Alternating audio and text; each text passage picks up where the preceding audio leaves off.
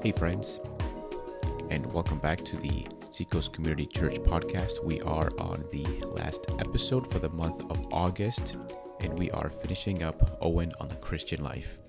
And in this episode, we are talking about the mortification of sin. John Owen wrote pretty extensively on the topic of sin, indwelling sin in believers, and killing sin. How Christians should be proactive in killing sin. And this is something that is a theology taught to us in the scriptures, right? We see this in Romans chapter 8, that by the Spirit we are to put to death the deeds of the body, which it is from that passage where we get the word mortification. It just means put to death. We are called to work out our salvation with fear and trembling, for it is God who works in us both to will and to work for his good pleasure. So certainly there is a human side to killing sin. It is not just the Spirit's responsibility, but it is our responsibility. And you may have come across Christians who might differ, honestly, on this subject. And certainly, so there is the extreme, the sort of what's known as the Keswick kind of theology, where one can I think it's Keswick.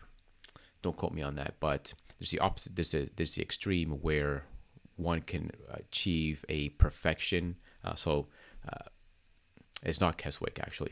So John Wesley. So some of you are familiar with John Wesley. He's an advocate for this. He teaches. He has taught before that a Christian can achieve this level of perfection where he no longer sins. Right? We don't believe that. I don't think the scriptures teach that at all. Now, there are some Christians, however, who believe that a Christian, a truly born again, regenerate Christian, cannot ever be in a season where they are continually giving into sin or finding themselves defeated by sin. That is an impossibility. And I am not totally convinced by that. And so some would disagree with Owen and how he understands human nature, how he understands sin, how he understands what it means to be born again. And John Owen reads a passage like Romans 7, if you're familiar with Romans 7. He reads a passage like that as a believer who is struggling against sin, while some believe that Romans 7 is talking about Paul before he was converted, that he was a slave to sin, that he was always giving in to sin. And I honestly am not convinced by that view, but I know people who believe differently. I know of professors who have believed that Romans 7 is talking about a pre-conversion Paul, but that have also switched to a different view. And so I think at the end of the day, we need to have humility and be able to be open to different views and even having our views changed. But for now, I believe that Romans 7 is talking about a believer and not Paul being a believer and not Paul being an unbeliever. And that is how John Owen views that, how he interprets Romans chapter 7. And by the way, many Puritans, not that the Puritans are right about everything, but most Puritans believe that Romans 7 is talking about a Christian Paul and not a under the law, Israelite, unconverted Paul. Anyways, so all that to say is that when John Owen talks about sin, indwelling sin in believers, he has a category for believers who might have a struggle with a particular sin. They find themselves defeated by a particular kind of sin. And I want to, maybe I don't know if I can get through all of them, but he has 9 directions in the fight against sin. And I hope that this will be informative, that this will be helpful to you, regardless of whether or not you have a particular sin, excuse me, that you struggle with.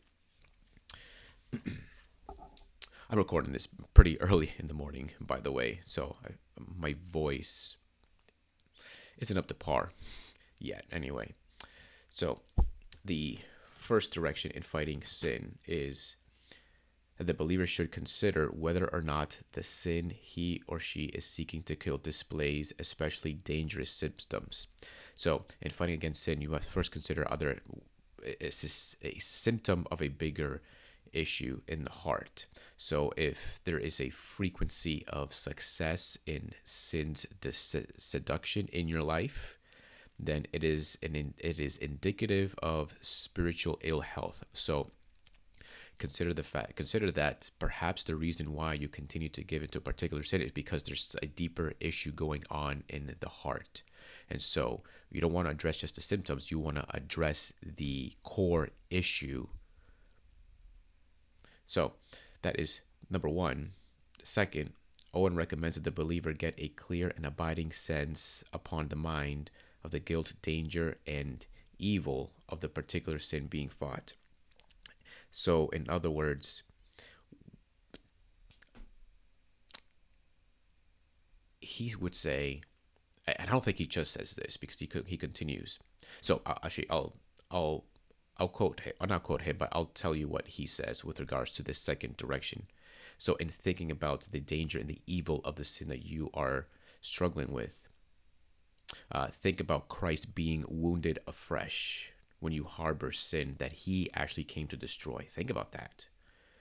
As you think about the sin that you're struggling with, think about his tender and loving spirit and how he is grieved and deeply wounded by our sin.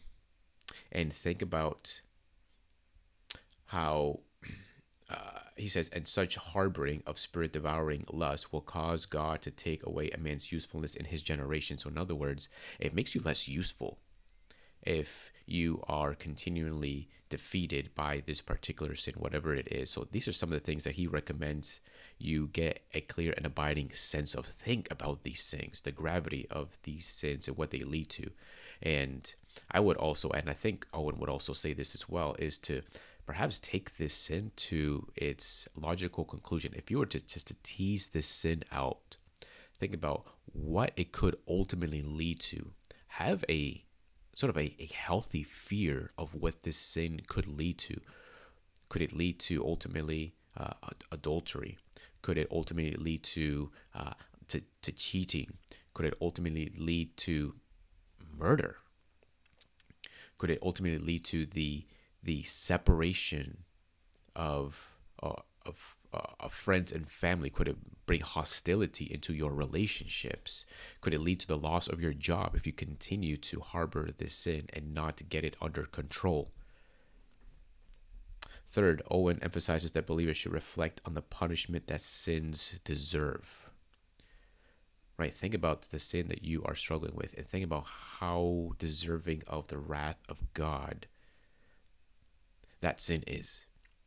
Fourth, being thus affected with the gravity of one's sin, Owen then encourages the believer to get a constant longing, breathing after deliverance from the power of it. Long for a deliverance from the sin. Long for a victory from this sin. Don't get used to it. Don't get accustomed to it. Don't coddle it. Don't try to tame it. Trying to tame it and cuddle with it is like trying to cuddle and tame a wild grizzly bear or lion. Fifth, the believer should consider whether or not there is a natural or temperamental proneness to the sin with which he or she is troubled. So, do you have like this proneness to continue in this sin? And if so, he says that you must accompany this by fasting. You must pray and fast. And prayer is absolutely instrumental in the fighting against sin. You must pray constantly, you must pray fervently, and you should fast. Owen's sixth direction is to be on guard.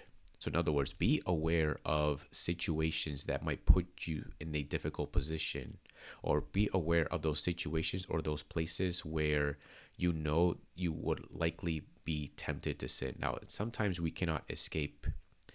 We cannot escape it. We cannot sometimes we can't avoid particular places if a particular place sort of awakens or arouses this temptation in you. But as much as you can, avoid it. Be aware. Run away. Go in the other direction. Put things in place to keep you from being tempted.